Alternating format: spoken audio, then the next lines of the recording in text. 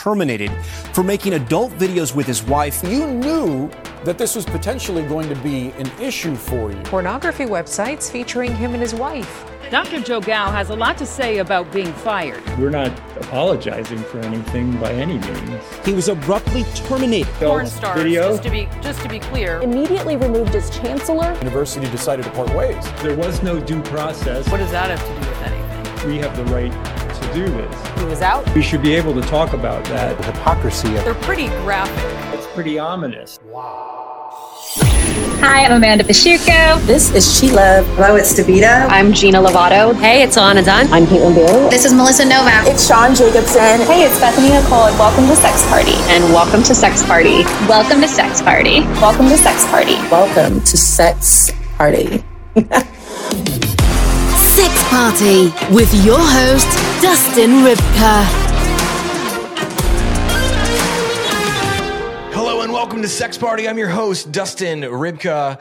This is the season 3 premiere, and I've got an exclusive episode for you all this week. Joe Gao, the university chancellor from Wisconsin, who was fired from his position when porn videos were discovered of him and his wife on the internet. Joe is here. He is joined by his wife, Carmen. This is their first on-camera interview together since the firing and the media firestorm that it ignited. This was covered by everybody from CNN, BuzzFeed, all the way to the New York Post. Everybody wanted a piece of this thing. It's been nonstop the last couple of months. They're here on Sex Party. We are going to talk about everything. What is it like to lose your job when porn videos are discovered in such a public way, right? Is Joe angry? What is it like to have threesomes with some of the biggest names in porn? Lauren Phillips, Adriana Chechik. What's it like to have threesomes with women, threesomes with men, cum shots, squirting? They have a vegan cooking show where they cook a vegan dish. They have a guest on. Then they have sex with that guest while the dish is cooking. We also talk about freedom of speech, right? That's a big part of this story. So without further ado, please enjoy this exclusive season 3 conversation with Joe and Carmen, the sexy, happy couple. This week's conversation. Joe and Carmen, welcome to the show. I think the viewers of this program, potentially the listeners, will recognize your voice and potentially your faces. You guys have been in the news recently, and honestly, like, I want you guys to just launch into it, tell your story, because I feel like this is a bit of an exclusive. They don't want to hear from me. They want to hear from you guys. So who are you? What's been going on? Right. Wow. Well, who are we?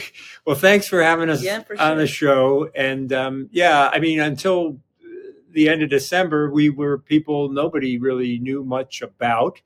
We were in academia, and I still am.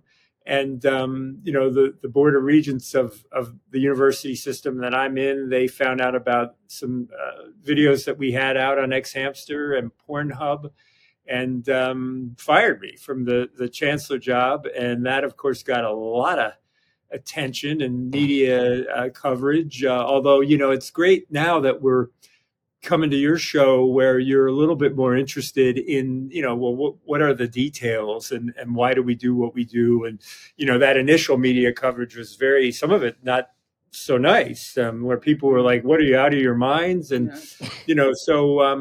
we can talk all about that here today as far as how we got into things and where we're headed. And, so again, great to be here. I don't know if, Carmen, you want to kind of set the stage of it's a long story, so hopefully people won't get bored with it. But, we were in other marriages and they weren't very fulfilling. And we got divorced, and then we met up and. Right. And so, it started off with us buying a camcorder at Best Buy. And we went in because we wanted to take film of ourselves, and went in and the woman says, what are you going to film or videotape? And And I looked at her and I said, stuff. And she said, like sports? And I said, yeah, like sports. And she said, you're going to need a tripod.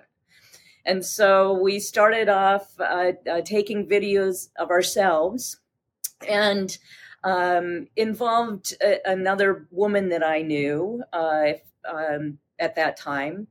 And then we wanted to have a man, and that was more difficult to find. So Joe came up with this idea when we were at one of our conferences in Chicago, actually, where you are, to hire a male dancer. And so he calls up and sort of, you could make it known, well, we want him to do more than dance. And they were cool with that. And so he came to the hotel room and we, had a threesome, and we didn't tape that one. We were in this period where we were sort of experimenting with polyamory and swinging. And it really wasn't working out so well for us. And then we went out to a legal brothel out in Nevada, and we're with a woman, and we thought, oh, this is really the way it ought to be. You just pay some money, have a professional perform with you, and then life goes on. There's no emotional attachments, nothing tricky like that. And so the guy that we hired in Chicago at the hotel, he mentioned that there's this conference called Exotica that's coming up, and there will be people there that are performers that you could book through their agents to be in video with you. And so, it was kind of a little bold on our part. I called up one of the top agents in LA and the office and said, we're going to be doing a documentary video at Exotica, and we're interested in booking some talent. And they were kind of initially, well, I don't know about that. And then I explained, no, we're really sincere about this. We'll get tested. We'll do consent forms, everything that, professionals need to do. And so we went, they agreed to it. And at that point, we were really completely unknown. And so it was kind of a question of, well, who are performers that would be willing to shoot with us? Wow. The interesting thing was the first person that we shot with, and this is maybe like, 8 years ago. I don't know. It's been a long time. Turned out to be Adriana Chechik, who was just starting in the business and is now like a huge star. Yeah. And so we got a great video with her where we do a nice interview, and then we have a threesome. And now that one, we shot that ourselves. It was just Carmen and me. And we learned that's a little tricky to actually shoot the video while you're having the sex. So we asked the agent. We had a booking the next day. And so we asked the agent if he could find somebody to run the video camera. And he did. And that conference, that was funny. That was in Chicago. And there were 2 conferences going on in the same hotel. Well, the Exotica was in the convention center, but there was another conference in the hotel, and it was like Music Teachers of America. And so there's all these people walking around with their instruments and their pocket protectors and their little kids. The foreign people. And then you got like really big pasted on, with low cleavage. And I'm just imagining what the fathers are saying to their sons about who else is in the hotel. That was really funny. So, we shot these videos.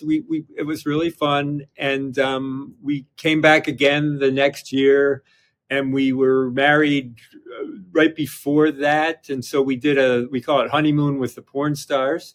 And we had Ryan Driller and Rochelle Ritchie, and we hired a camera person. And, so we're starting to kind of get this more professional and formalized. And then we got the idea, hey, why don't we see if we could work with a professional studio and make a video, just the 2 of us. And we did get on with somebody, and we probably shouldn't say who they are because the first one was in LA. Yeah, that's right. We did one where an agent put together a crew for us, and we shot that, and that was really fun and professionally edited. And so then we went to this production company and did some videos, just the 2 of us at their shoot house out west.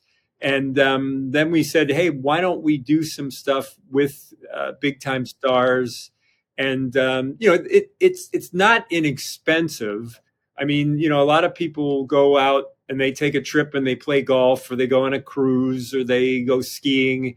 This is our thing. We would go out to LA or Scottsdale, Arizona, Vegas, and do these videos, and then have a kind of a vacation too along the way. And then Joe got the idea. We were in the gym, with the rack of monitors, and on one of the monitors is a show where a husband and wife refurbish houses. And on another monitor, there's a show that's cooking. And on another monitor, there's a show where people are getting interviewed. And he said, gee, what if we did a cooking show with the talent? And we're vegan, which means we eat a plant-based diet. So nothing from animals, only from plants. And so we decided that we would film a sex scene and a cooking scene. And so we start with the cooking scene, and, we interview them, things like, how did you get into this? How did you choose your name? The kind of questions that people have been asking us, quite honestly. And then we would say, at a certain point in the show that you take a break. It's a good time to take a break when stuff goes in the oven or whatnot. And we're going to show you the sex scene. And so then we have the sex scene, and then we come back to the food and finish it up. Now, we should note, it is really difficult to shoot sex and a cooking show in one day. Yeah, impossible. So for her in particular, we break it up, and we do the sex on one day and the cooking on another. Yeah. And it's a concept that, nobody's done before. And we've had some really major stars, the guys, Danny Mountain, Will Pounder, Tyler Nixon, Damon Dice, women. Wow. We had Nina Hartley, like the one and only, which I'll talk more about that because I kind of grew up watching her work, and India Summer and Sophie Marie, and Mia Malkova was on the show with Danny Mountain when they were married, but she didn't want to be in the sex scene. So we're like, okay, that's cool. So we did cooking with her. Yeah, we cooked with her and Lauren Phillips. Talked to Lauren Phillips, big star. Yeah. And they're just great people, just fantastic. I mean, we were in higher ed. These folks from the adult industry treat us much, much better than the people in higher ed. Particularly after this all came out. Yeah. Oh my, I'm kind of a pariah in higher ed. Well, for now, right? But I think there's just a mountain of questions that I have, but I will get drawn and quartered and run through if I don't ask right off the rip. What was it like, both of you, what was it like to have a threesome with the one and only Adriana Chechik?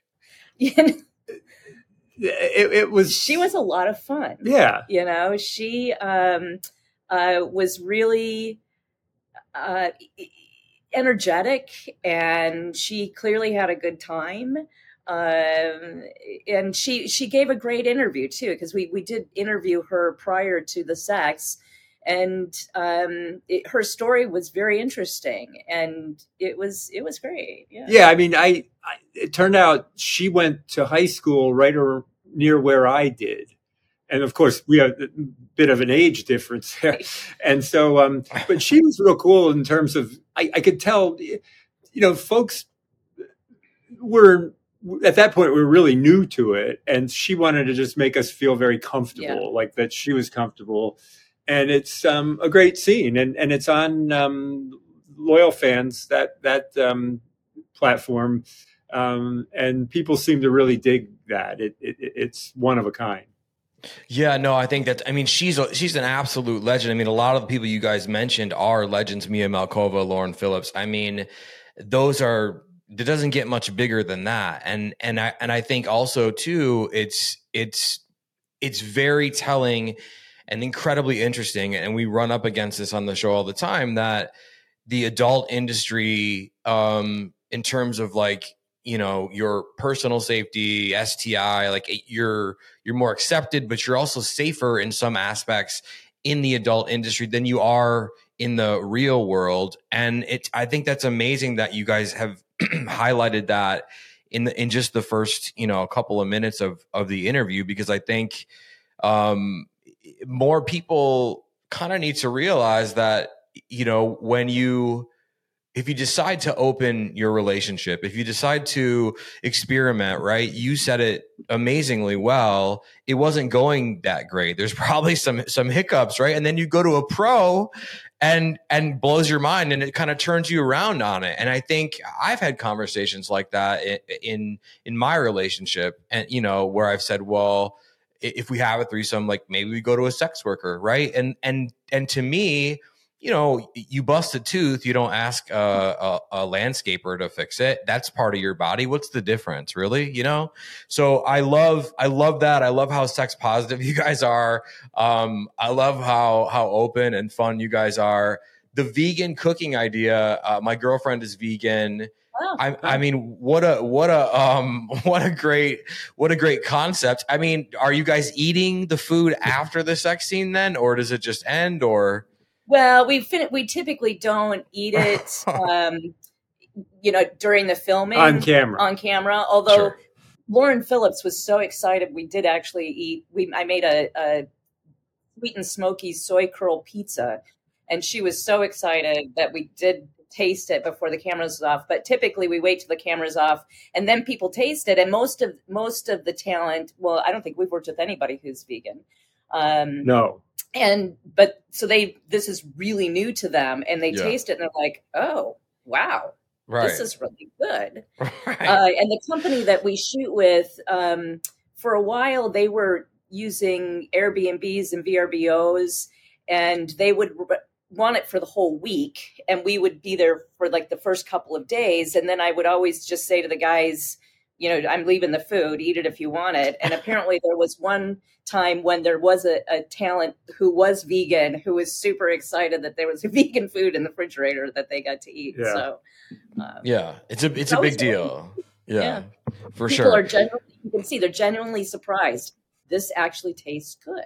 Yeah, dating a vegan, you will learn that very quickly, that a vegan burger or even like vegan wings have come a long way, ladies and gentlemen. Oh, absolutely. Yeah. And Chicago's got some great places. Yeah, totally. Okay, you made all these videos between with the porn stuff early on, and then the cooking stuff, like between what years? Like, was it just like a catalog of videos that you were just sort of adding to in your private life? When did it start? Okay. So what year did that start? Well, I think we bought the camera in 2013. So that started that piece of it. Okay. We did our first shoot in Chicago at Exotica, I believe also in 2013. And then, it evolved from there, but it was always just for our own personal use. And people don't understand, and why would they if you've not been in the industry? When you shoot with a professional outfit, there's a contract you need to sign. They do, videotape you saying, I'm here of my own free will. I'm not under the influence of drugs and alcohol. Here's today's date. Here's my driver's license. Here's a newspaper with today's date. And then they would say, and you realize that you're filming this for the purpose of, and then they would kind of chuckle and say, your own personal use, or maybe something later, because it's always for the, this film company to post, or whatever. And so we never at that point intended to put these out there. That was never part of it. I think we were sort of someday. Maybe. Yeah. And then so the question we get asked all the time was like, well, why now? What happened? Sure. And so we're making these videos and we wrote the books too. Yeah. So we have 2 books, Monogamy with Benefits and Married with Benefits. And Monogamy with Benefits kind of tells our whole story from the very beginning of how we got into working with professionals. Married with Benefits chronicles several of the videos that we made with the professional talent. And we put those out there under pseudonyms on Amazon. She's in 2016. And really, people would buy a book or two occasionally. You know, I think the most money we ever made in a year was like $400, or it wasn't very much. I mean, it wasn't getting noticed. And so then last fall, Joe announced that he was going to be stepping down from his position as chancellor. And we decided, well, why not go ahead and put out the videos, because he won't be chancellor by the end of the year, at the end of the year. And we first put them up behind paywalls. And again, there's a couple of views, a couple purchases here and there, but not anything, not any big, deal. Mm-hmm. So then would you want me? Go ahead. Yeah. So it's sort of, okay, nobody really cares about this. No big deal. So we're out in Scottsdale, Arizona, and we went out for a vacation, but we also wanted to go to dinner with the person who edits our material. Had never met him, never sat down one-on-one.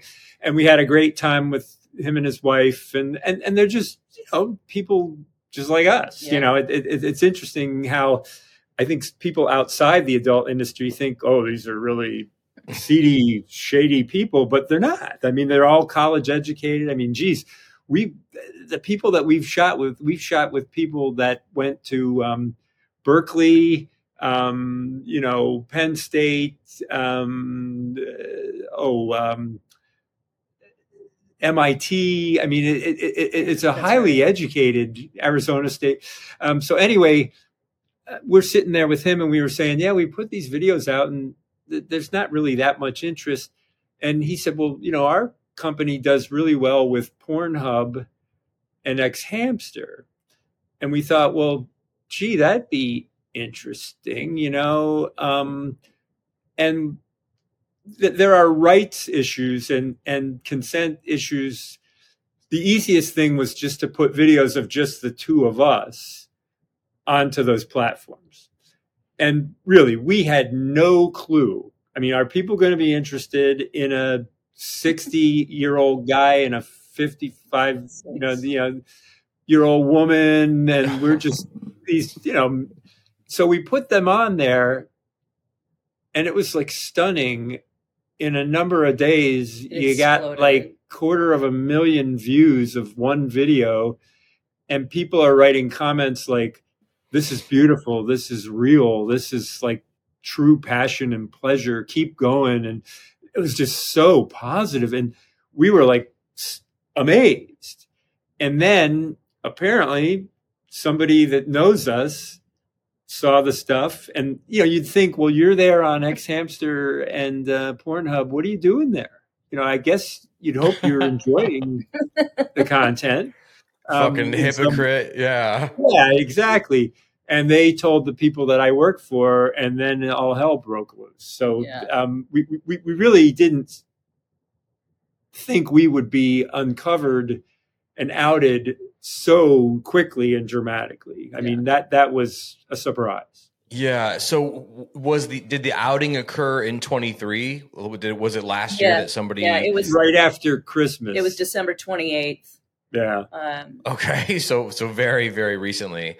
And so you were already resigning in 24 then as chancellor of UW at La Crosse. That's correct. Yeah. Okay. And then he made a deal with the president of the system that he would take some time during the summer and the fall to prepare to go back to teaching in spring of 2025. And they then said, no, you're done now in December, and you will have the spring and the summer to prepare and to be teaching in the fall.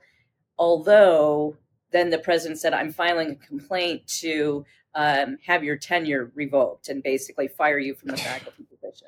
So that one, I mean, people, we can concede that, okay, you can't be a big porn star and lead a university. It's kind of a distraction, right? So maybe, maybe, but although many alumni have been like, ooh, this is so great. I love that. Well, and several of them I have written and said, yeah, when I was in school, I paid my way by doing adult video and sex work. And they're like right on, So, think that social mores have changed a little bit, but there still is this very conservative, old school sort of establishment that they don't want any part of this. But right now they're quote investigating me to try to get me out as a faculty member. But I don't. We talk about a commitment to academic freedom, free speech, free inquiry. There are policies that say, we need to have people exploring controversial things. And, so I'm not really very worried about that. I don't think that's going to go anywhere. Yeah, I mean, a couple of things, and we're going to get definitely to the free speech part of it, because this is just insane. But the first thing I want to ask you is, what did it feel like? I mean, personally, for both of you, what did that feel like to be on the way out anyway and have someone like bring a hammer down harder than it needed to be brought down? I mean, what did that feel like in your heart, in your guts, in your brains? Was it shocking? Were you angry? Are you still angry? I mean, what did it feel like? I guess I would say I didn't expect they'd be like, oh, fantastic. More power to you. Right. Although we hear from so many people who say that, and it's been really nice to the positivity. It's probably like 80-20, 80% are people that are supportive and say, actually like, thank you. And yeah. The best compliment we get is people will say, your videos are hot in a wholesome way, or something like a guy will say, I can watch this with my wife or my girlfriend, like that. And that's what we're trying to do, and there's, but the negativity, I'm surprised that they didn't say, well, wow, this isn't something we approve of or that we're into, but we do have a commitment to free speech and academic freedom. And so while we don't like it, the guy can, do this. This notion of you're going to be completely kicked out of the university. Wow, that's kind of like McCarthyism from, the 50s when, are you a communist? And that's just really pretty weird. And I think that's why it's great that we're having this conversation with you. Yeah. I think the more people that hear about this that are reasonable people will say, gee, that they're going too far. Well, and they took some pretty drastic measures. It's not that there haven't been other instances where leaders of institutions in and outside of the state of Wisconsin, have done something that is the board or the trustees find to be not helpful, let's say. Typically there's sort of this, okay, Joe, you need to take these video down and then you need to step back from your role, and it's all nice and quiet, right? But here they came out and said it was abhorrent, it was disgusting, using language that we've heard from some attorneys was probably not a really good choice on their part. And so that's, that felt just, like you said, over the top. And then as his wife, I had this title of associate of the chancellor, and I had an email address. And they sent Joe the letter on Wednesday night, the 27th, saying he was fired from his chancellor role, would be a faculty person with a different setup than had been agreed to before. And then there was going to be this complaint. On December 28th in the morning, my email was abruptly turned off. I had lost access to it. And, I didn't use it for anything other than reading the New York Times, really. Sure. But I had, my Facebook account associated with it and things like that. And I couldn't access certain things. And they didn't let me know that they were going to do this. I'm not sure what they thought I would do if they had let me know. What I would have done was put an automatic reply saying, this is no longer my email address, right? Right. Fortunately, I was able to persuade them to please let me have access for like an hour so I can clean up some things, get some password information, put out an automatic message. But then he was barred from going to campus. Yeah, I am banned from campus right now. And for us to go clean out his office, we had to be escorted by the chief of police of the campus police office, and so it just feels, seriously, it feels very mean-spirated. And the chief's a great guy, and he was cool about it, but it's just the sort of principle. Yeah. It's like, we are being treated like we're some kind of criminals. Yeah. And you're like, well, okay, let's stop and say more people visit Pornhub than visit Netflix. I mean, this stuff is pretty common. So, I think we need to have a reassessment of where we are as a society with pornography, adult video, sexuality in general. I mean, the internet has just sort of blown it wide open. It's like, this is what people want. And we're doing something that actually a lot of people think is really cool. I mean, I guess I don't know that I'm angry. Mm-hmm. I'm stunned, and I think there's some hypocrisy going on, but also I'm pretty sad because it's clear that that his former colleagues and other people on campus have been told, you are not to have any communication with them at all, and you're not to talk about this at all. And so there's this, really kind of tight-fisted control of what people are allowed to say or do. And I think that's very sad for an institution of higher education. Yeah, it's incredibly sad, to be honest. And it makes me feel fiery. And it makes me feel a little scared. It makes me angry, to be real. I mean, have you guys thought about just going full Animal House and just filling the streets with marbles and ruining the parade, or what? I mean, I can give the Belushi speech if that will motivate you. I know it by heart, right? But I think the larger question, right, is, Joe, you mentioned that sort of this idea that we need to have a reassessment.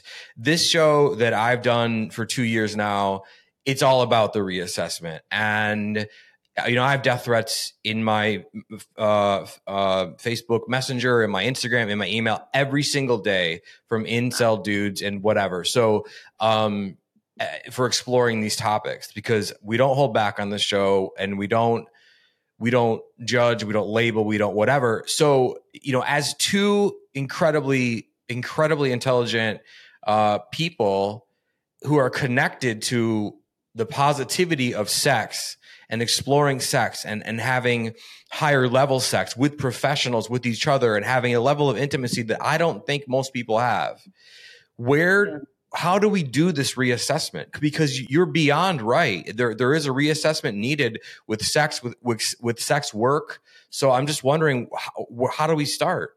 Well, imagine a world where you could go to a sex worker in the same way as that you go to get your hair cut, get a massage, go to a lawyer. I mean, where you had people who are educated, they have to pass certifications that, they're licensed, and it's all above board. I mean, I think a lot of people would be much happier if, it's like this kind of thing, if you need, again, I'll do the legal thing. You need a lawyer, you go, you pay somebody, you don't expect you're going to have a relationship with them for the rest of your life. I mean, there ought to be room for that with sex and sex work. The challenge, of course, is it will take political people to make that happen. And the political people tend to be very, they're just so uptight about sexuality, even though, as we've seen in their own lives, maybe they're not, but there's a lot of hypocrisy there. And I guess if we had leadership where somebody said, let's get real about this and really talk about, it may well turn out to be like sports gambling or marijuana or psychedelics, where I'm old enough that there was a time when all of those things were totally illegal and frowned upon, and now, of course, it's completely mainstream. I mean, look at the Super Bowl, I think they're going to have all kinds of ads for gambling. They're in Las Vegas. I mean, it's a whole new day. I wish we could get there with sexuality, but it will take people from the political world to do it. Yeah, and I think for us, and we've always said this, that this is how we like to do things, and I think that people need to be comfortable with the range of what that range is of sexuality in the world, and then what their range is for themselves that they're comfortable with. We know that what we do isn't for everybody. We get that, and we would never suggest that everybody should do this, but it is a way for us to, keep passion in our relationship, and we would encourage other people to find ways to keep passion in their relationships, whether it's something like this or not at all like this, because we've had experiences where there wasn't that passion didn't sustain, and it was really sad for both of us because we're both pretty sexual people. Not everybody is, and that's fine, but we are. So yeah. Well, I mean, my follow-up question to both of you again, because you do have so much experience and you guys are, I don't know, I look at you guys as kind of like freedom fighters a little bit. And thank you, because that's how we like to look at ourselves. Yeah. And especially for what I'm doing with this podcast, that's why I'm, incredibly honored that you guys are here. And so my follow-up question to both of you, intelligent freedom fighting partiers, is where is the stop? What is it religion that is preventing us? Is it religion's sort of tentacles that have gotten into politics? What's the problem? And I know it's a big question, ex college chancellor, but you guys have more experience than anybody else would to ask this to, because now you're being persecuted per se for having a private life that has gone public. And I don't think that's fair, but I think we should highlight where the problem is coming from. Well, a very good question. And yeah, I mean, I don't want to get people all wound up, but, religion, I was raised in a particular religious tradition where it was like, sex is bad. It's a sin. This is wrong. Even, masturbation is just totally, you can't, and it's fascinating. There's a lot of research that shows that sexuality is really great for our cognitive functions, our brains, our stress relief. So it's only natural that humans would want to feel, those, dopamine and endorphins and things, so masturbation, that we should get real about that and say, it's not the end of the world. And it may have a very useful and positive role to play. And then relationships, sexual relationships, that's where this gets really complicated, because we've been schooled that and brought up that, well, you only have sex with somebody to marry them and have children, and we really got to take a hard look at that and say, is that good for people or not? And are there other ways? And we think we've come upon something, and we're very privileged, of course, because we it's a hobby and we have the means to make it happen. I mean, we hear from sex workers a lot who say, thank you. I have to do sex work because there's nothing else I'm able to do in this society, and I'm discriminated against. And, there's really terrible treatment of people. And we're sort of in this interesting thing where, okay, they've treated us poorly, but it's not the end of the world. And we can sit here and talk about it with you. So, to come back to your question, I think religion and sort of traditional morality have a lot to do with the problem, if you will. But we're living in a time when the internet, it just has changed so much. Mm-hmm. And you think about,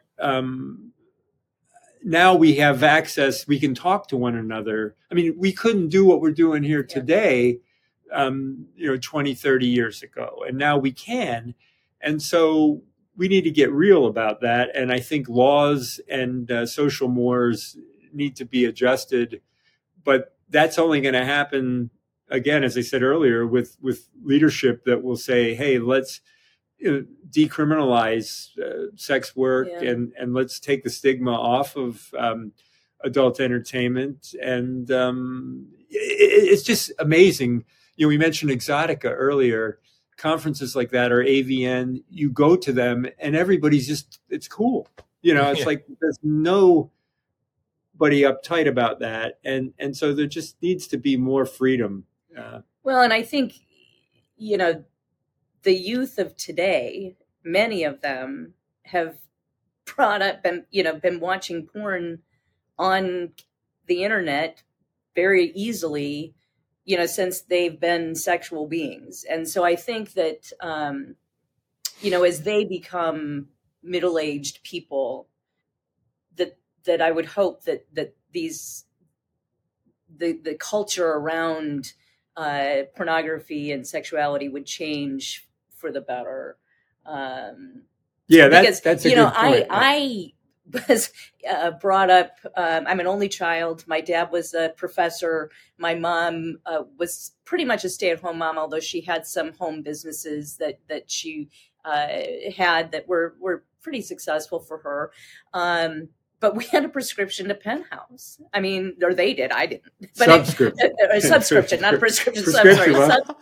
But it was out, on the kitchen counter or on the coffee table and maybe face down, and then there was a stack of really hardcore pornographic magazines, not well hidden in the hallway coat closet, So I had access to pornography, as long as I can remember. And so I've never had a sense that it was a bad thing, because it felt like my parents were saying, yeah, this is out there. This is sex, no big deal. So we have very different bringing. Yeah, because I was brought up, this is horrible, terrible, bad. Although, hey, there was a porn theater in the neighborhood. And I grew in the suburbs. It was really kind of fascinating that it wasn't in the inner city or kind of seedy or anything. And there it was. And so when I was maybe 17, bunch of guys, we went there, and it was like, whoa, okay, here it is, and I can remember what movie that was and what scenes. And it's weird because who would have dreamed at that point, which was maybe 1977, that I would be able to watch that very same movie for free easily on the computer. I mean, or your phone. Yeah. Exactly. Yeah. No, it's so wild. And I think, Carmen, you bring up really great point. You both bring up amazing points, but Pornhub, OnlyFans, for this generation, that's their MTV culturally, right? Like that's their rock and roll culturally. That is the only edgy yet acceptable. When you hear that, it's Pornhub. When you see that blue and white logo, it's OnlyFans. And OnlyFans, I think, is a huge step forward for the democratization of sex work, right? I think that is a giant step, and I think that everything needs to be done to protect. I mean, you have people trying to pass laws to ban sex work of any kind in states, and those Republican ding dongs are the same ones getting caught sending DMs to porn stars like, "Hey, you available on Saturday? I'll be in town for a veterinarian conference or whatever," right? And so, and so I think it's all hypocritical, and yet we are slowly pushing forward. But it does sometimes feel like, one step forward, 3 steps back kind of a thing. And it seems like a bit of a dance, like going in the right direction, wrong direction constantly. I want to ask more about, what kinds of stuff you guys are shooting. I want to ask graphic questions. So let's everybody prepare yourselves.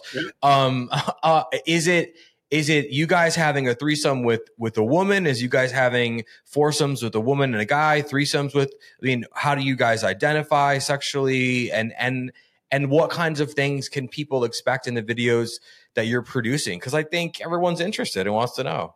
Well, we've done all of those kinds of shoots. We've done one foursome with another man and a woman. And honestly, that was a little bit awkward. So since then, we've only shot with one other person. And I would say we have about an equal number of men and women. And I identify as bi. So, I'm happy to engage with the woman in any way possible. Yeah, and I would say I'm straight but not narrow. And, I don't, one of the real, I'll call it sweet parts of this is many gay men have said, oh, could you do more with the guy in the video, and you're so hot, and I'm just like, oh, well. But I just don't have that impulse, but I don't mind being next to a guy, and I love watching a guy get it on with my wife. It's just, there's nothing like that. That's particularly, these guys are really experienced people, and to see her get them wound up, it's pretty cool. But we did the format that we developed with the cooking show. We also kind of said, all right, we'll alternate. We'll do a threesome with a guy, threesome with a woman, threesome with a guy, threesome with a woman. So we've been back and forth on that. And, we're not, this is amazing. Everybody has their things that they like, and more power to everybody. I mean, we all should. I guess our sex is, pretty straight up. We don't do like a lot of anal. We don't do BSDM. We're it's pretty vanilla. I mean, the only thing that we do that I guess I thought was I do common, a lot of squirting. She squirts a lot. Okay. I figured that out late in life. I was actually having sex with a woman. This was before us. And I think I was fingering her pussy, and all of a sudden it's like this stream of, and I said, did you just pee on me? Like, what was that? I didn't know what that was. And she said, no, I squirted. And I'm like, okay, how does that work? And I figured that out, and I thought, well, this is just all right. So, and I love to taste it. And I can squirt many, many times a session, and our sessions typically last about a half an hour. So she's multi-orgasmic. Yeah. I mean, the video with Lauren Phillips. Yeah, that's a good wow. And we designed it around the squirting. It's called Tasting Notes. Yes. And we have her, come in as a wine instructor, and we're, oh, yes, the citrusy flavor. And then it's like, well, let's do the taste of love. And Lauren is so professional. We wanted to shoot that video on the first day, and then the cooking on second. Her agent, they got the order flipped around, and she said, well, I got to prepare to get ready to squirt. And I'm kind of, what's that? And so she was sipping this rehydration drink all the time. And well, during hair and makeup. Yeah, what's this going to be like? And so I wouldn't say sipping, I'd say gulping. The video, yeah, well, and Carmen starts out with her normal, like really powerful, and then Lauren gets going, and one of them, I mean, I'm up there, and it was like I'm waterboarded. I mean, it's so much volume. I mean, so you can see that in the video. Yeah. I'm just like, whoa, I gotta. But the thing that I guess that I do that apparently is a kink I didn't know is I love to have a great cum shot, and just going back to that first film I saw back in the 70s, it was like a really nice, pop it out there. What people call now a body shot, up the torso of my great woman here, and then lick it up and give her a kiss, snowballing, and I guess for a lot of people that's like, whoa, like we get reactions on that, but it just comes naturally. Yeah. Yeah. I mean, go ahead. Fucking too. Yeah. Tit fucking. She's got a nice pair, and you can do that. And that's like, I mean, the whole edging thing. And we did a video around that with Tyler Nixon. And I'm kind of teaching them, hey, it's okay to play with yourself. Just don't come. And then when you get into the scene, you can do that and hold it back, and then you get a nice pop at the end. And so it's kind of instructive. That video is very popular too. I'd say the Lauren Phillips and the Tyler Nixon ones have gotten the greatest response. Yeah. Okay. So, Joe, you don't interact with the male talent, right? But you will lick up your own cum shot and kiss her and do those things. And you perform next to, you're not like licking up, another man's cum shot or anything like that. No, I haven't. And I guess I just don't know that it isn't an impulse. Sure. I don't know how to, and there are lots of guys who would, and that's cool. Yeah. Amusingly, people have commented they don't think cum is vegan. It's like, well, perhaps not, but I mean, that's the age old. Yeah, that's the age old argument, right? Is cum vegan or not? And Carmen, your thing, since you learned to squirt, is squirting, and it sounds like you've gotten pretty impressive with it. I mean, how long did it take you to learn to squirt? Because I think a lot of people want to know how and they don't know where to start or whatever. Yeah.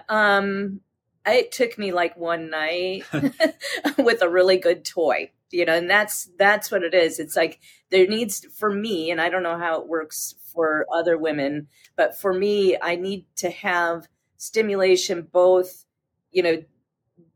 way up in my vagina, like at the very top, like a kind of a pounding, as well as clitoral stimulation. And about, I don't know, a minute of that. It's just boom. It was like she didn't squirt, and then boy, did she squirt. Yeah. I mean, there was no sort of transitional. No, and it's and then beautiful. Of course the other key is you have to be really hydrated, right? Mm-hmm. So drinking a lot of water, maybe a little bit of wine will help with that, just to relax, So, but it was.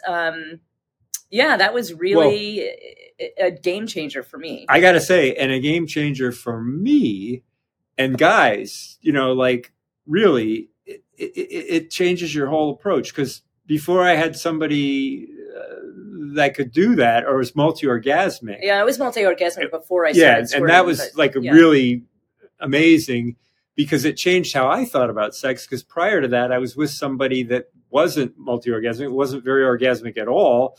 And I would just sort of, well, this is about me and building, and then I climax and we're done. It's fantastic that I'll get her off and then kind of pull back, and then let's build that back up again, and boom. And I can just hold that back. And then we get to a point where she's had enough pleasure and it's like my turn. And that's like maybe 25 to 30 minutes, which is a really fun session. And it really it's just so great to be with somebody that is that turned on, and I'm a lucky guy. Yeah, I mean, I think it's a beautiful thing. I mean, pleasure, right? And again, like we go back to this idea that we're humans and our bodies are built for pleasure, and yet you've got all these yahoos sort of denying that for whatever yahoo reason, right? And it becomes a political thing, it becomes a morality thing. But at the end of the day, your body does what your body does. And I think by denying it, even like No Nut November is like the dumbest fucking thing I've ever heard in my life. Yeah, I don't even know that I've heard of that. So in the month of November, mainly like bro-y incel dudes will do this thing called No Nut November, where they won't masturbate or have sex for the whole month of November. And they see it as some sort of retentional cleansing or whatever. It's so dumb. I mean, it should be hold your head underwater Wednesdays or something. I mean, it's just like dumb to deny yourself of that. I wanna ask the $64,000 question, or a $62,000 question. I don't know, whatever. What do you guys think is your wildest scene?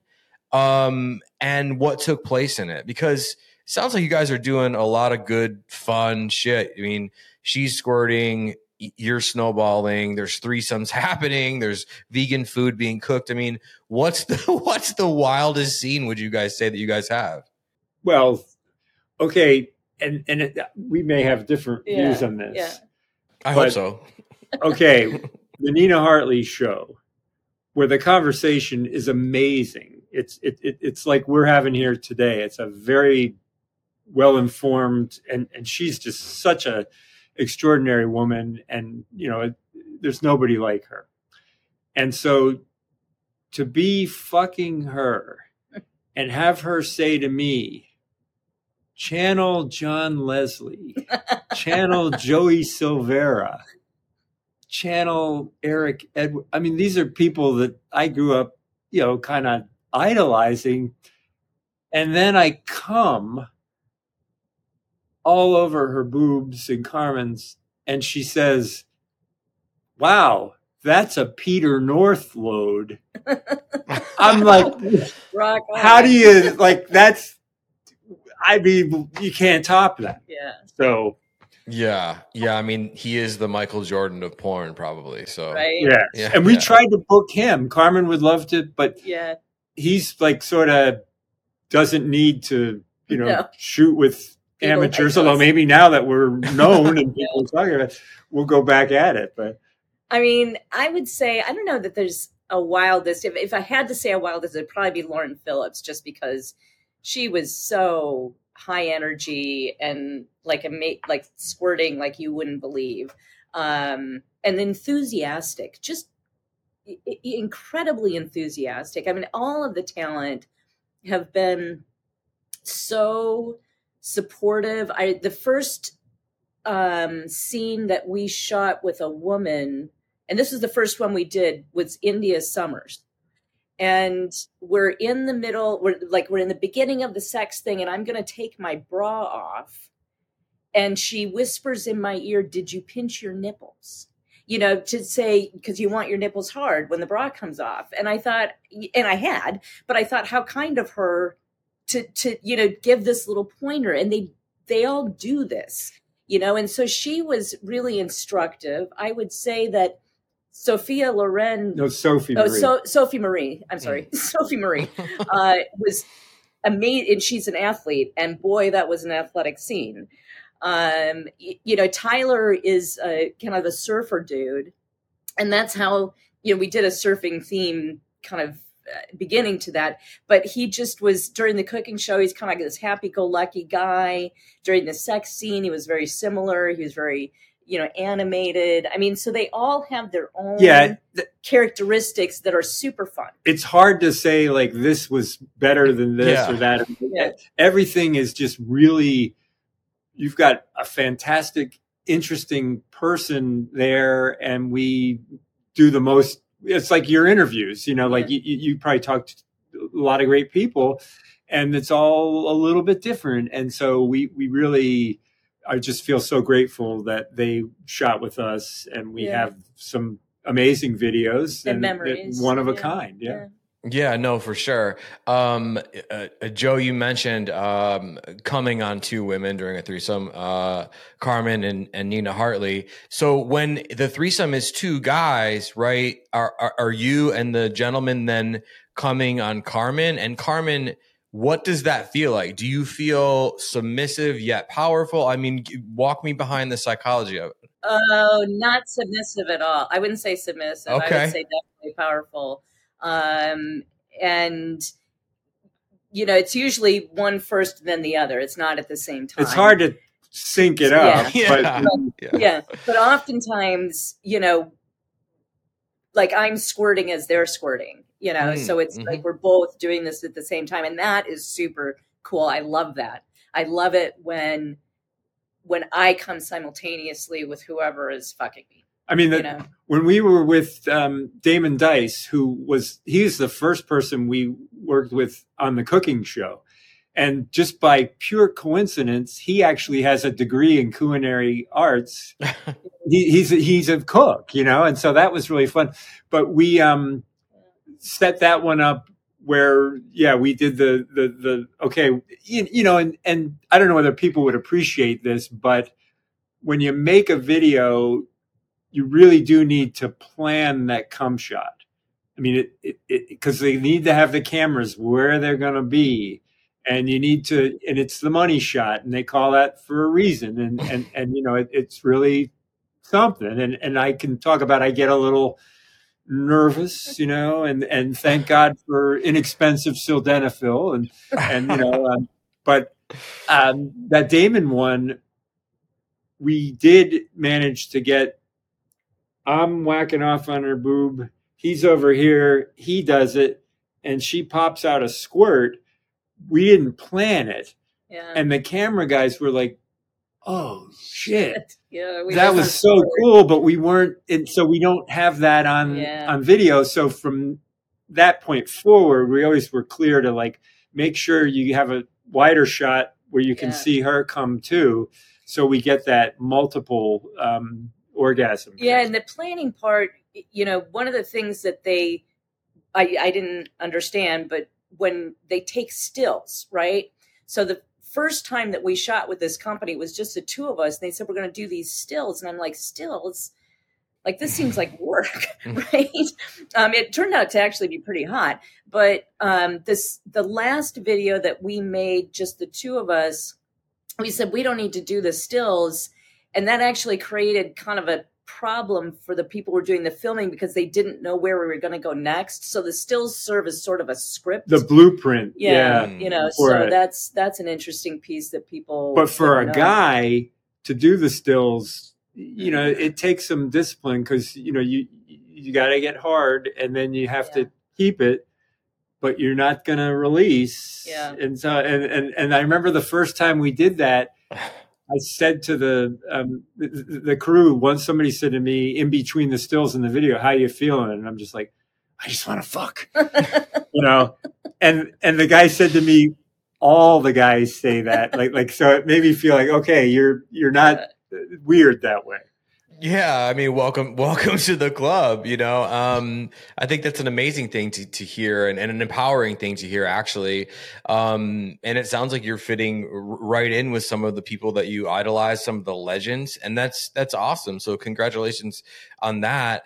You mentioned like, you know, having to come on cue and all of these things, and I think a lot of, you know, there is a lot of guys who have the opposite problem of most men. So if we're going to generalize, you know, we always hear about the guy who can, you know, 2-pump Terry or whatever, right? And so there are some people who take forever to come. Me being one of them, and a lot of the times, like I'm in my head about something or whatever, and yada yada. So what tips could you give? Maybe some of the male people in the audience, right, on how to get better at coming when you're needed to come for the shot? Well, I think that you have to practice. Yeah. And so, you know, I am a big proponent of, you know, spend a little time on your own with your favorite porn and just, you know, be really sensitive to what is it. I mean, and I'm not a therapist or certainly not a physician, so you can make of this what you will, but it sort of seems to me we have these two systems in a guy. One is to get hard and the other is to come. And when those are like lined up right, you know, you're sort of in the zone, and that's when you can kind of control that, you know. And so to practice. And I remember the first time that we went to that brothel out in Nevada, I would use a condom because we don't, you know, being married and everything, we don't need that. But just to and not jerk off, but edge with the condom, just to get used to, okay, what does that feel like? Because you're going to be in that situation. So the more that you know your own body, the better off you're going to be. And I should say, I've had ED issues from the time I was a kid. And I had some, you know, and that, I don't know whether guys talk about that much, but it really does scar you. You know, you're like, oh shit, you know, I can I get hard or not? And, you know, I'm great to be with a woman now who understands, well, I might not be able to just pop that out of the box, you know, that it might take a little bit of like, let's just ease into this. It's kind of like if you're in the gym, you might not be able to just go and bench press some huge weight right away. You know, you need to build so that it takes a partner that is going to give you the time and space to get your head and your body where it needs to be. And in many of the shoots, you know, we may need to take some time away from the crew, you know, to get where we need to be. Well, to get him where he needs to be, you know, and there's, again, super great about that. It's, you know, we've had, there's a lot of people involved. So there's somebody who comes and does hair and makeup for the women. There's people who are support people who help move furniture around. There's people who are doing the filming, you know, and the people who are not directly involved in the filming generally, you know, take leave, right? So it's they want to give us as much. They do their thing, and then they get out, and then they give us as much privacy as possible as we need. And if you know, there's been one guy that has been filming the entire time. We've had some other turnover in other places, but he's always just like, hey, Jody, you need to take a break. You know, you guys need to go off somewhere. And they're very sensitive people. You know, and I wouldn't be able to do it without her. I mean, if you had me just go and, okay, I'm going to shoot a scene with Adriana Chechik, just me and her, I don't think I could pull that off. But being with my wonderful wife, and that, it just really makes our relationship just so extraordinary, you know, because we share this. And so it's a little bit different. But, you know, what can I tell you? And everybody, all the guys are using sildenafil, which is generic, you know, Viagra and Cialis. And it's just because it would be unprofessional to not do that. And because if you show up for the shoot and you can't perform, then they can't make the video, and people are out of work for a day. So it really is I would say, big responsibility on the male talent to, you know, do everything they can to make sure you can deliver.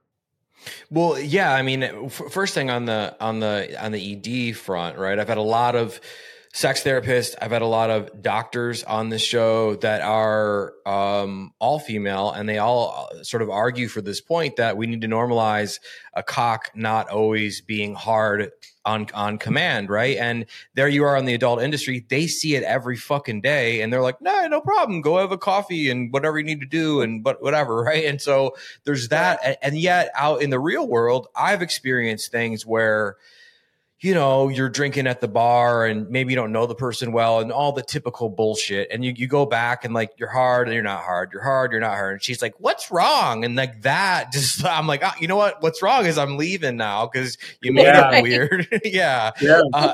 And so I think, you know, it does need to be normalized because, you know, women aren't just wet like that, right? And men aren't just hard like that. And yet we have these stereotypes and these just really harmful, almost seem like they were placed there on purpose to keep us all kind of like away from each other. And I love that you guys are, again, sort of bringing these issues to the front, using this experience with all of its silver linings, right? To bring issues like this to the top of the heap of problems, really, that shouldn't be problems. So I really appreciate that.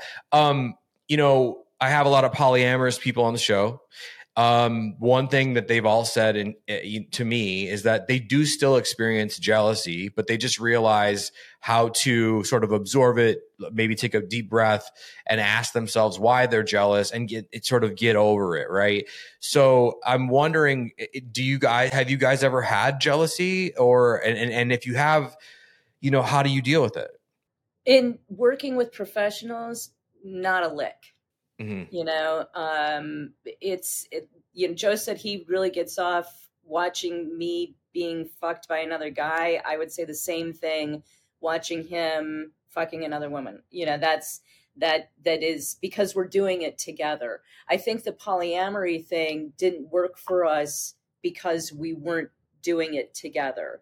And and we tried that before we did any of the video stuff. Very briefly, because it wasn't disaster. Cool for us. I mean, but with professionals, like, I mean, it's like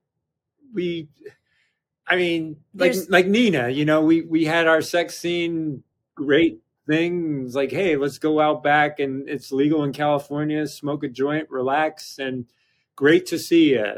Have a nice life. Like we're that's that. I mean, and we had, as I think I said in the beginning, we had had some threesomes with a woman that I had been involved with off and on, and she was not the primary, as they say in the polyamory world, but even that, we were together, but even that got, for me, emotion, like there was some pulling, in either direction that wasn't really comfortable. And, she's a wonderful woman, but it just felt like I can't be all things to all people. And it was, so emotionally it was difficult. And I think that's the same for us. Our experience with the poly world was that it was just that the emotional expectations were what caused the problem. It wasn't the sex necessarily, but the emotions. And so I think because professionals, there are no emotions other than let's have a good time. It's no issue. Yeah. Yeah, I mean, you guys you found an incredible hack. I mean, that is like truly amazing, sort of hack loophole that you have. And I think it does make sense. I mean, I hope that the audience realizes how much this episode is truly at its core a love story, because you guys are clearly in love, and you have both said in one way or another, right? Like that it only works with each other. And I think that is the fucking message, right? And I think there's so many people, and doing this show, I learned from episode 1. I mean, I was in shock, and I'm the sex party guy or whatever, right? And I've been in the nightlife for 15 years, and then I started a podcast, and I had such an interest in sex and relationships. And even I, from episode 1, was surprised at how much open marriages, polyamory, hall passes were going on, but no one was talking about it. And here you guys are on the most public of all stages, saying that you're doing this. You found a way to do it without the emotion, but he couldn't do it without you. You don't want to do it without him. So this is a real love story. So if you're listening, if you're watching, pick up on that. That is kind of you to say, Dustin. And I would say of all the people we have talked to, you are the one who gets it the most. Absolutely. And so this is really a pleasure to, be with somebody who wants to understand what we're about and thinks it's a positive thing. So thank you. No, totally. I think you guys are, one of the most innovative couples out there. And I think that, people trying to drag you in the media is sort of, for story of the week on the New York Post or whatever. I think it's sort of backfiring, because here we are having this like gorgeous conversation about the benefits of everything from masturbation to boner pills to like it all works. And it's kind of like, I mean, what did you expect? So it's like I love that, and I'm truly honored to have you guys on the show. A couple more questions, and I'll let you get back to whatever you're filming now or whatever you're doing. Okay, so speaking of the media, before this, I did watch the CNN interview, and I gotta say personally, they were like really judgmental dicks to you, Joe. And the thing is my girlfriend and I, she was standing in the kitchen when we were watching it, and she's like, man, he's like really holding his own. I'm like, oh yeah, the dude's a pro. But like, how did that feel to have CNN act like judgmental dicks? I mean, you brought up the point of like, hey, this 2004 ruling was before the iPhone. And like, I was like, what a genius, right? But they were like, what does that have to do with it? And are you aware that, this stuff is really lewd? And like, that, I mean, it kind of disgusted me a bit. And I expect that from more of like the right-wing Fox Newsy kind of berserkers, but not from CNN. So how did that feel? And was that the worst interview you've done, or have there been worse? Well, I too was surprised that they went down this sort of negative path. And what people tend to do when they can't deal with the fact that, well, hey, pornography, adult entertainment, it's actually pretty mainstream. It's very popular. They go to like child sex trafficking and these like really extreme, and we all know that's wrong. Mm-hmm. I mean, and there should be laws against that. And but I think my favorite moment of that interview was when the woman was like, well, this really isn't a serious public matter. And I say, well, if it wasn't, why are we having this conversation? Mm-hmm. And slam dunk. The guy kind of goes like, well, he's got a point, and so that was fun. But yeah, I think that the initial sort of, we're outraged and this is crazy, I think we're past that. And now we're getting people like yourself.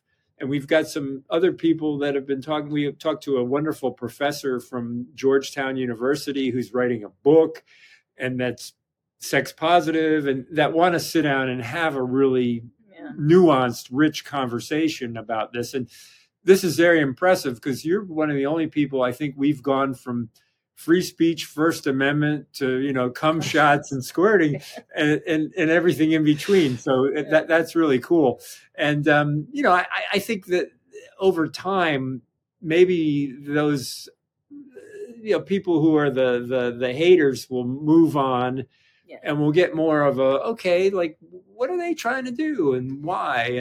And that I think is a good thing. And we're, this hasn't been easy, but I think ultimately we feel like we're doing something that matters to a lot of people, and that's important. And you only have so much time in your career or your life for that matter. Yeah. And so we want to use that time in a way that's beneficial and exciting.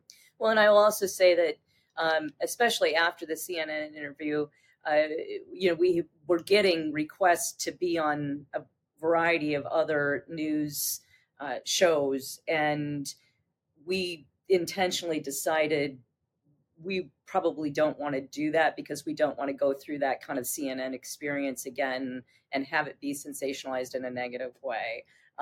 We stuck with print media because most of the print media, there's a longer story there and there's more subtleties. The Milwaukee Journal-Sentinel, for example, had a long article when this first came out. The reporter and photographer came to La Crosse and they sat with us in our house for about 3 hours, did a long interview, and did a very nuanced article that, I thought was great. Yeah. So, yeah. Yeah, no, that's awesome. And I had to bring up the CNN interview because they were just, it was just inappropriate. So I wanted to like push back on that with whatever little soapbox I have. Okay. Last few questions. I promise. Are there performers that you guys have not worked with yet that you really want to work with? And who are they, if you could say? Gosh, we've been really lucky that we've gotten the Peter North one, that was a disappointment. Sure. But other than that, well, okay, going back to the sort of the Nina Hartley world, Ginger Lynn is another person that has been doing it for a long time, and I've watched and admired, and I don't know whether we'd ever be able to. Is she still filming? I think she does. Oh, okay. So fair enough. Nina is she's like a month or two older than I am, and I'm 63. And we had dinner with her a while back. It was about a year after the shoot. And she kind of remarked offhandedly, well, you're really the last guy I've had sex on video with. Mm-hmm. And then I'm kind of, what? Yeah. Wait a minute. I don't know whether that's a good thing or a bad thing, but and apparently that may well be true. So I don't know. It's fascinating because we were doing this just for ourselves, and then it came out, and then you're doing it for a lot more people, and I don't know where we go from here. And it's been interesting. I mean, I should have thought about this, but when people say, "Oh, I'm masturbating to you," I'm like, "What? You're what?" And it's like, well, of course that's what they're doing. It's porn, you idiot. And so, and then people will say, "Well, could you grow more pussy hair, or shave your pussy, or could you do this, or could you do that?" And it's for us, we do this for us, and we're sharing it with the world. We're not taking orders. And that's just not our thing. Yeah, we're really lucky that what you see in our videos is like it's like if somebody went down into their basement and painted a painting. Like it's just what we want to do, and I guess that's kind of rare because really you have an industry out there that needs to be sensitive to, well, what do the fans want to pay for, and what do they want to see. We haven't really been able, we haven't had to do that, and we're lucky that way and privileged, and we get that. And, I guess we hope that we get more and more people that watch our stuff and enjoy it, whatever that means. And, we'll see what we do next. I'm not real clear on that right now. Yeah. Well, first of all, I mean, whether you're a performer or a normal person, anytime someone says, "Hey, I masturbated to you," it is like a jolt of you did. Like it's so very human reaction to have to that. I think, that was another question. Where does this all go? Do you think you'll be teaching? Do you think they'll just be dicks about it and find some way to boot you out of that? But what are you guys still shooting current content, or? We shot, the last one we shot was this summer, and it was just the two of us, and we talk about our books, and we kind of get into, this is before we were out. Yeah. Like someday maybe you will be out.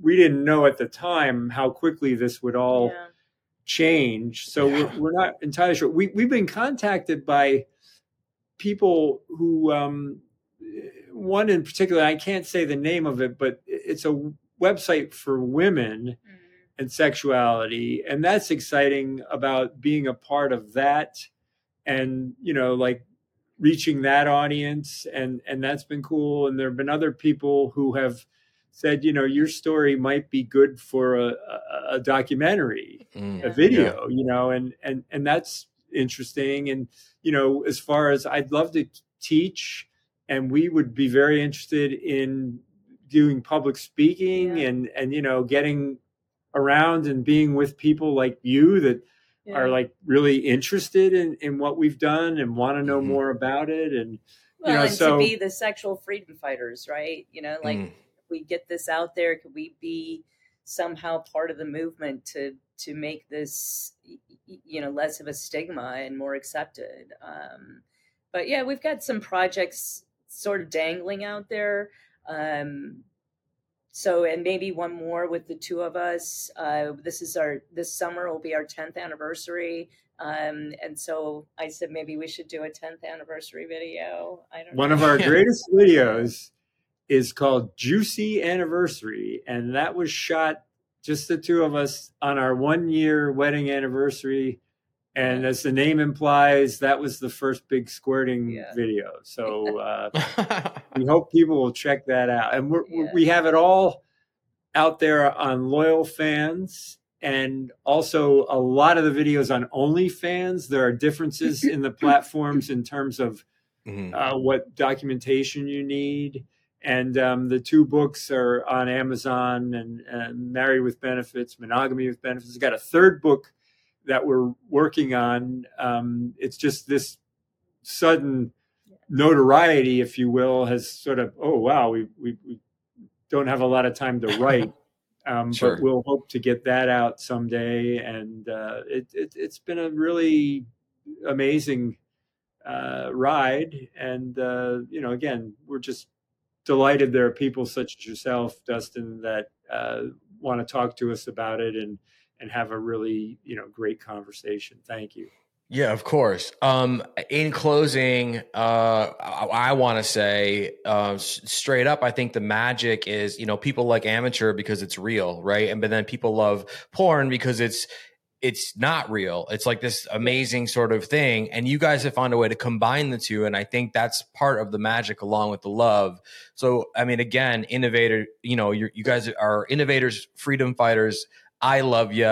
And I'm wondering in closing, if you could give just a bit of small advice to anybody who's out there that wants to take up the fight against censorship, against, free speech, wants to be positive and in public about it, what would you say to those people?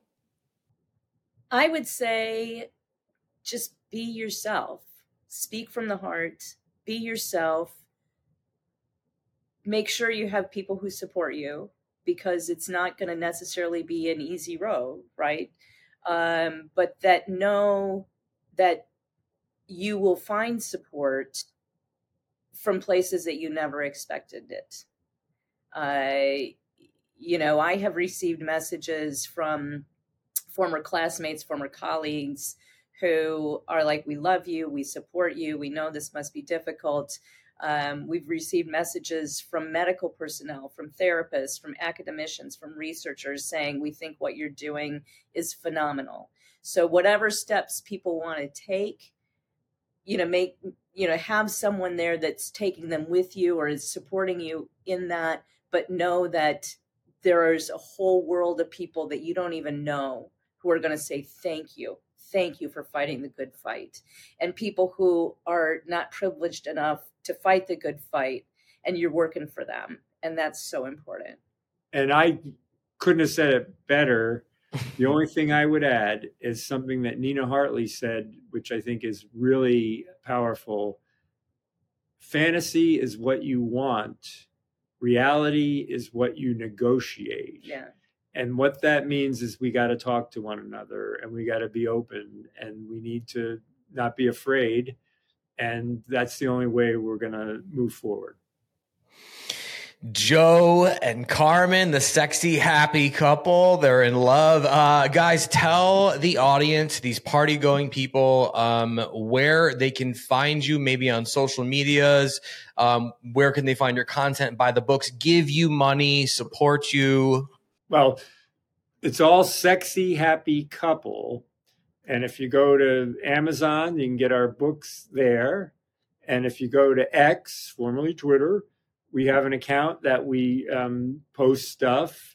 We're on YouTube, and we're also on Loyal Fans and OnlyFans. So there are a lot of places where we are, and we love to hear from people. And we, sometimes it takes a little while to reply, but we always try to do that. And we just feel so lucky that we're a part of something that I think matters to a lot of people.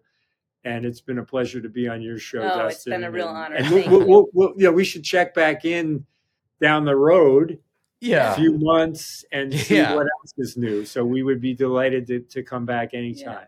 No, the pleasure is all mine. I mean, I'm going to make you guys come back once you get the Netflix deal for $100 million, and the vegan the vegan burrito brand is, you guys are the spokespeople. So thank you so much. I can't say enough good things about you. But until next time, there will be a next time. But until next time, thank you. You're welcome. Thank you. It's been an honor. Thank you. And as Dirk Diggler said in Boogie Nights, you keep on rocking and rolling, okay?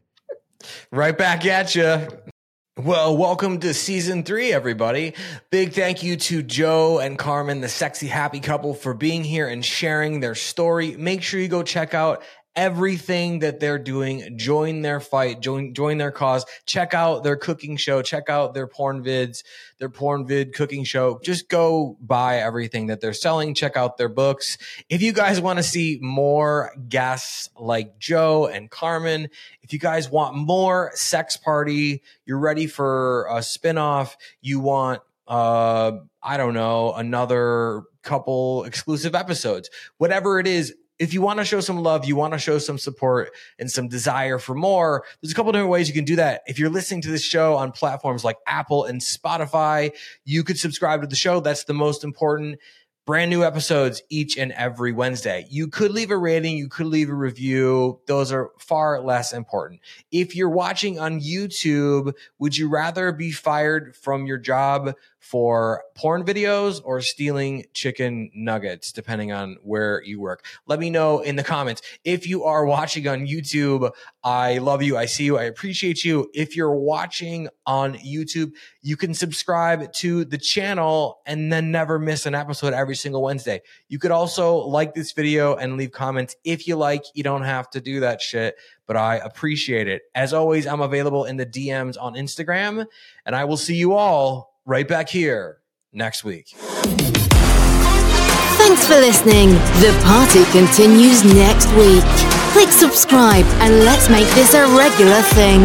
Follow the show on Instagram and Twitter @SexPartyFM. Follow Dustin @DustinRibka.